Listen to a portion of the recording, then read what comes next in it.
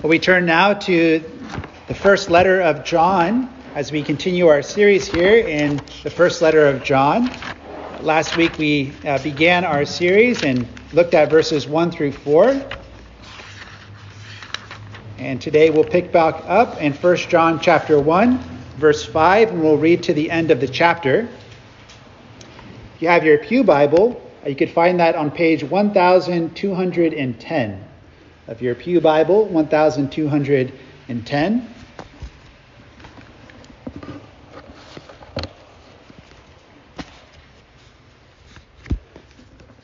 So this is 1 John chapter 1, beginning in verse 5. Let's give our attention to the reading of God's Word. The Apostle John writes, "This is the message we have heard from him and proclaim to you, that God is light, and in him there is no darkness at all. If we say we have fellowship with him while we walk in darkness, we lie and do not practice the truth. But if we walk in the light, as he is in the light, we have fellowship with one another, and the blood of Jesus, his Son, cleanses us from all sin. If we say we have no sin, we deceive ourselves, and the truth is not in us. If we confess our sins, he is faithful and just to forgive us our sins and to cleanse us from all unrighteousness. If we say we have not sinned, we make him a liar, and his word is not in us." Beloved, this is the word of the Lord. Amen. May he write this word on our hearts as we meditate upon it together this evening. The famous philosopher Plato once said this. He said, "We can easily forgive a child who is afraid of the dark. The real tragedy of life is when men are afraid of the light." You know, from the earliest of years, the concepts of light and darkness are fundamental to our experience as human beings. Right from childhood, we know what it's like to be nervous about the dark. Right? Have you ever flicked off the lights in the hallway and scurried off to your room quickly because you were nervous about the dark? Have you ever walked home extra quickly down a dark street or a dark alley because you were nervous about the dark? We all understand what it means to be afraid of the dark, don't we? But as Plato said, why would men be afraid of the light? As we see here in 1 John chapter 1, verses 5 through the end of the chapter, we see because the light of God exposes us. The light of God shines upon us. It can be uncomfortable as God begins to peel back the onion layers of our hearts and reveal some of the depths of the darkness that is in us. But we see, according to John, this is the way to live. Every single human being is living on one of two paths according to the Word of God. There are those who are living in the light of God's presence, and there are those living in the darkness of sin. And what characterizes these two paths? That's going to be our primary meditation. And again, John is writing this letter to us, the church, so that we might know the joy of fellowship with God as we walk in the light. And so we're going to think about what that looks like today. What does it actually mean to walk in the light? What does it mean to walk in the light of Jesus? How can we have fellowship with God who is light when so much darkness still dwells in our hearts? John is going to answer these questions for us this evening from this word. But before we come into these two ways of life, of light and darkness, John first tells us the nature of God. And actually, the nature of God, the character of God, is kind of like the bread of the sandwich of this text. The nature of God kind of bookends this portion of the light and the darkness. And so first look at verse 1, and we see there God reminding us that he is light. God is light. In John's letter, there's various God is statements. God is love. God is faithful. God is just. But here John tells us that God is light. What does that mean? God is light. Well, in one area, we could say that God is light means he is totally different to us. He is totally other as God. How? He is distinct from us as the great creator. In his very being, he is different from us. He is not like us. As we sang from Psalm 139, God is omniscient. He knows all things at all times. He has never had to grow in his understanding. We are people who are human beings who have to grow in our knowledge. Tomorrow, well, maybe not tomorrow because it's Martin Luther King Day, but many of us have to go to school, right, this weekend and grow in our understanding of different subjects, right? When you're watching TV or watching a cartoon, kids, sometimes when someone has an idea, what happens? Like a little light bulb shines on over their head, right? It is kind of an expression of, I have an idea. The lights have come on. We have grown in our understanding. But God knows all things at all times. He is the very source of light and life. Psalm 136, verse 9, again, for with you there is the fountain of life, and in your light do we see light. This is an important truth, but this is not actually John's primarily concern here when he's talking about God is light. But this is what he means by this statement. God is light in that he is morally or ethically different from us. Here, when John says God is light, he is speaking about his absolute moral purity. That in God, there is no darkness at all. Literally in the Greek, it's, and darkness in him? No, there is none at all. Right? In Greek, double negatives are okay. They're used for emphasis to show something. And here John is saying, in God, no, there is no darkness at all. Our sun, that we haven't seen much of in the last couple of weeks, is a bright star. But even our sun has some dark sunspots that you could observe. But with God, there are no blemishes. There are no dark spots. He is absolutely, totally pure and holy. And this is important for us to remember, beloved, for when it comes to us, when it comes to everything other than God, there is darkness. In us, there is evil. In us, there is mixed intentions. In us, there is sin. But there's not even a hint of these things in God. And that is important because that means God cannot sin against you. He cannot wrong his people. We can't say that about ourselves. We are sincere at times in our efforts and our devotion to God and our ways that we interact with others, but all of our motives and all of our worship is mixed with our sin. But in God, there are no mixed motives. There is no darkness at all. There's no yin and yang relationship within his being. There's no eternal conflict of light and darkness within him. No, God is light. He is the God who created life in the beginning. And when we come to the new creation in glory, God himself will be the very source of the light of that new creation that we are headed to do. God is light. You see, for the Apostle John, this is not just mere theology that he wants to give to us about who God is, but for John, all theology is practical. Who God is forms the basis of how we are to live. And now we come to our second point, really the nature of our walk with God. And here we see, don't we, these two ways of living. These two ways of living. It's very parallel to what we heard this morning from Psalm 1. Those two walks of life. Here we see a contrast of walks. There's a unique structure here in this text. There's 5 statements. There's a negative, then a positive, then a negative, then a positive, then a negative, and a positive statement. Or it ends on a negative statement. And each begins with this conditional if, right? And in order to just be a little more clear, I'm going to group all of the negative statements together and first meditate on what it looks like to walk in the darkness. So as we group these statements together, what does it look like for someone to walk in darkness? Look at verse 6. One of the characteristics of walking in darkness is hypocrisy, verse 6. If we say with our words, right, we have fellowship with him, while we walk in darkness, we lie. We do not practice the truth. Right? Hypocrisy is to say one thing, but to live the opposite way. Now, why were some doing this in John's day? Again, remember those heresies that I brought up last time? Gnosticism, Docetism.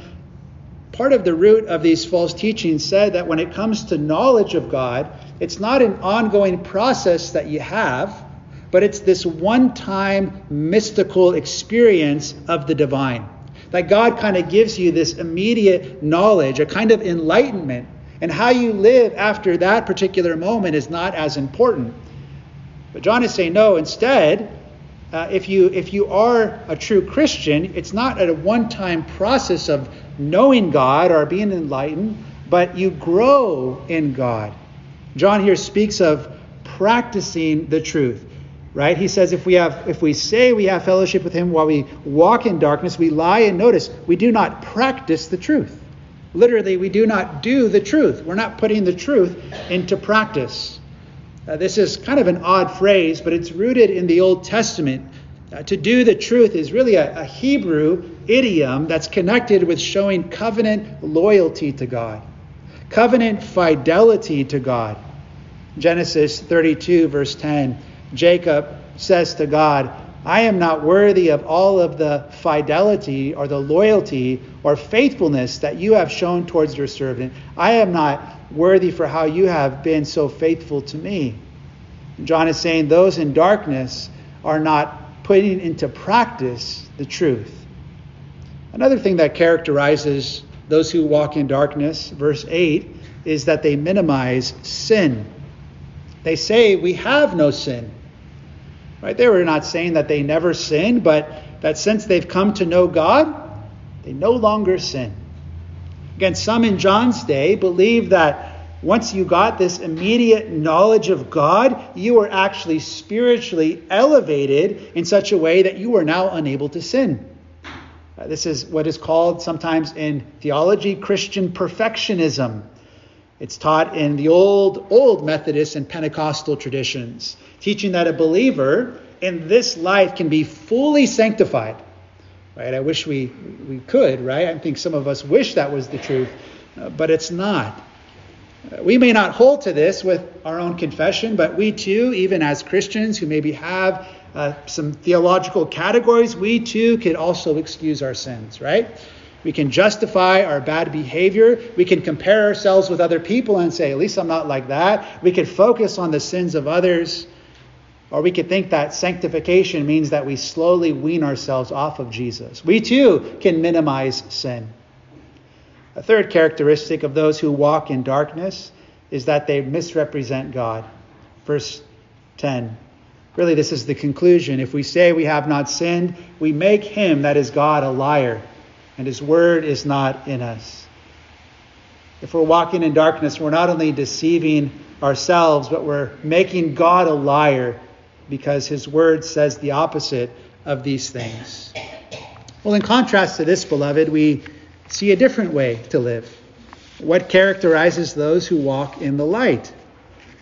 Well, verse 7, we see that those who walk in the light are honest and open before God. They don't try to hide from him.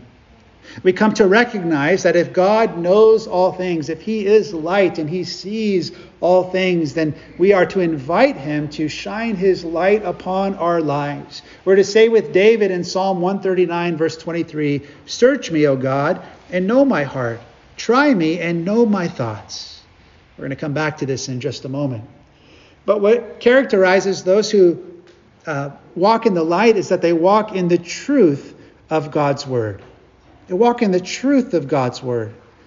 People who walk in the light are no longer trying to follow the fallen counsel of their own sinful hearts or the fallen counsel of worldly advisors, but they recognize that their hearts are not always a faithful gauge of what is right, so they follow Christ, learning to obey all that he has commanded. And one key aspect of walking in the light that John highlights here in verse 9 is this. Those who walk in the light confess their sins. Those who walk in the light confess their sins. They don't say, I have no sin. They don't try to minimize sin. But those who walk in the light confess their sins. What does it mean to confess our sins? To confess means that we agree with something. Right? In confession, we agree with what God says of us. In confession, we don't excuse our ourselves. We don't justify ourselves. We don't compare ourselves to other people, but we agree in confession. We agree with God concerning what he says about us, concerning his judgment. Sometimes we could have too great a view of our own righteousness and how well we're doing, and too low a view of God's holiness. But in confession, we say no, we agree with God's assessment, and we admit to him our wrongdoings in thought, word, and deed. And some scholars highlight how John might actually be highlighting here a public confession. In the Didache, which is one of the earliest documents that we have next to the New Testament. It's a document that speaks of Christian worship, the Didache. You can look it up. It says this in section 4. It says, "In the congregation thou shalt confess thy transgressions, and thou shalt not betake to thyself to prayer with an evil conscience. This is the way of life."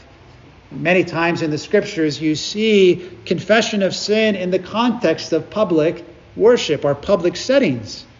Right in Mark chapter 1, verse 15, you read of those who were coming to John the Baptist, going into those waters of baptism, and they were confessing their sins. In James chapter 5, verse 16, in the context of praying for the sick, people are urged to confess their sins to one another and to pray for each other so that they can be healed. We read in Acts 19, verse 18, how those in Ephesus confessed their sins publicly, and then they burned their magical books when the ministry of Paul entered their city. This is why at church it's important to take time to confess our sins to God. That's why we have that as part of our liturgy. It's not just simply something we do to check off a box or to go through the motions, but in confession, as a congregation, we are saying we are a people who live simply by the grace and mercy of God. In confession, we're saying we are not better than other people in this world, but we are sinners who need Jesus. And as we even prayed this evening in the Lord's Prayer, Jesus teaches us to have this as part of our daily prayers. Lord, forgive us our debts as we forgive our debtors. When we live open lives before God, in the light in this way, confessing our sins and looking to Christ, that's where God's grace meets us. Right? What does it look like to be a Christian? John is showing us here that those who are walking in the light, those who are Christians, are those who are embracing Jesus, confessing their sins, and receiving that promise that the blood of Jesus cleanses us from all sins. Right? What happens when God saves someone? Whether they're raised in the church or they come to know Jesus in a different way, what happens in their life? What does God begin to do? What was your experience? Well, if it was like me or like those who have come to know Jesus, right, God begins to shine his light in your life. He begins to show you your sin. He begins to show you how you're living or what you're doing is actually an offense to him. Maybe at one point you didn't think it was that bad, but now you see it for what it is. It's sin. And God shines the light. He turns the lights on, as it were, so we could see clearly. We see here that those who walk with Jesus are sensitive to their sin, confessing them and looking to Christ. 2 Corinthians 4, verse 3, we read this, "For God who said, 'Let light shine out of darkness,' has shone in our hearts to give the light of the knowledge of the glory of God in the face of Jesus Christ." Now, beloved, sometimes when God comes in and he shines his light on all of those ugly crevices of our hearts, again, peeling back the onion layers, and we see ourselves for what we are at times, we could ask questions like, man, there are so many ugly stains on my life. How can God truly cleanse them? Maybe we say, God has cleansed me in the past, but how can he do this again when I confess my sins? How can creatures of darkness like us, who are sensitive to our sin struggles, how can we truly have fellowship with God? How can we come near to a God and hear that he delights in us? It's only through his incarnate Son, the Lord Jesus, who said in John 8:12, "I am the light of the world. He that follows me shall not walk in darkness, but shall have the light of life." And again, now we come back to the nature of God. We heard the nature of God, the first part. God is light. We've seen what characterizes these two walks of darkness and light. And then John points us to the nature of God again, verse 9. God is faithful and God is just. We can trust, you see, in the cleansing and forgiving power that is found in the gospel because of who God is. He is not only light, but he is faithful and he is just. When we say that God is faithful, we're saying God is faithful, meaning he is trustworthy to fulfill his commitments to his people. Right? He is faithful to his covenant promises. He is not like us and how we sometimes break our words. We sometimes break our commitments, don't we? We sometimes let people down. John is saying God is faithful in all of his ways. As we hear in other parts of Scripture, even when we're faithless, he remains faithful, for he cannot deny himself. We see this in the Old Testament in the context of the golden calf, when Israel cheated on God, you might say, on their wedding night and were unfaithful to him. When Moses prayed and God answered his prayer, he said in Exodus 34, verse 6, the Lord, merciful and gracious, slow to anger and abounding in steadfast love and faithfulness. This means, beloved, that God is faithful to cleanse us again and again when we come to him in humble repentance. God is faithful to renew a right spirit within us. God is faithful to lift us up out of the waters when we're like Peter and we take our eyes off of Jesus and we're sinking in the waters of life again, sinking in the waters of despair and our own sin. God is faithful to lift us out. God is faithful to renew our hope. He's faithful to bring us home all the way to glory. God is a faithful God to his people. He simply cannot give up on his people. John says God is faithful and God is just. God is just to actually forgive those who trust in Christ. Apart from Jesus, God's justice would mean simply that he would punish us for our sins. If there was no gospel, God's justice would simply mean we get what we deserve because of our sin. Right? If God simply overlooks sin, he would not be a loving God. Imagine if someone committed a horrible crime against your family. God forbid something heinous would ever happen to you. But imagine if something horrible happened to one of your family members. And imagine if all of the evidence was laid before, a judge, and this person was captured, and all of the things were put before the people. And imagine if the jury said, yes, we say this man is guilty. But imagine if the judge at the end of all that said, you know what? I'm actually a really loving judge. I'm just going to let this person go free because I'm really loving. How would that make you feel if that happened in the courtroom? Right? You would cry out for justice. That judge would not be good or loving or just. They would be evil, wouldn't they? John is telling us God is just. He can't simply overlook sin and dismiss it. And so how can God, who is just, forgive us and have fellowship with us? Again, the answer is found in the gospel of Jesus Christ. The cross of Jesus is not simply a place where God's love is poured out, although it is. It's also the place where God's holiness and God's perfect justice was satisfied. When Jesus hung there on the cross, as all of our sins were laid upon him, the darkness fell upon him, the light of the world, and he suffered the justice of God in our place. I love the old hymn, Here is Love. And one of the lines goes like this. On the mount of crucifixion, fountains open deep and wide. Through the floodgates of God's mercy flowed a vast and gracious tide.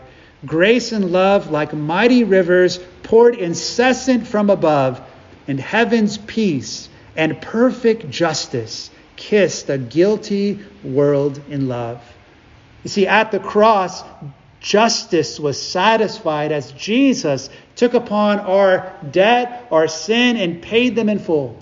This is what we heard at Christmas, Isaiah 53. He was pierced for our transgressions. He was crushed for our iniquities. Upon him was the chastisement that brought us peace, and with his wounds we are healed. Because of the cross, God can be both just and the justifier of the one who has faith in Jesus, Romans 3. And so what does that mean practically for you?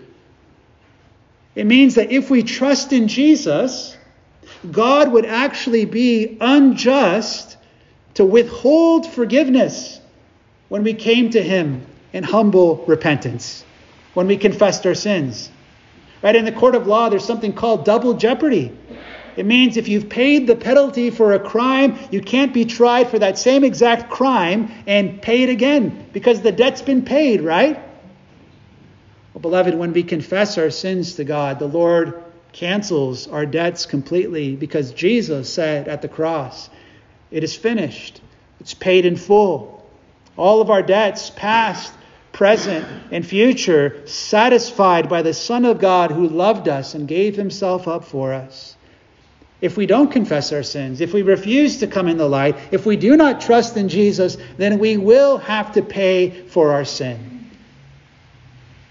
But if we confess our sins, God is faithful and he is actually just to forgive us of our sins. As St. Anselm put it, truly then, you are merciful because you are just. Practically, beloved, this also means that God has made it possible for you to enjoy fellowship with him. The promise of the new covenant in Jeremiah 31 verse 34 is this: I will forgive their iniquity and I will remember their sin no more.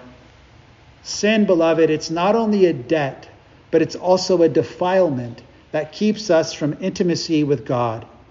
Remember what Isaiah said when he came into contact with the God who is light and holy. He said in Isaiah 6, woe is me, I am a man of unclean lips, and I dwell in the midst of a people of unclean lips. He recognized sin was a defilement that kept him from God.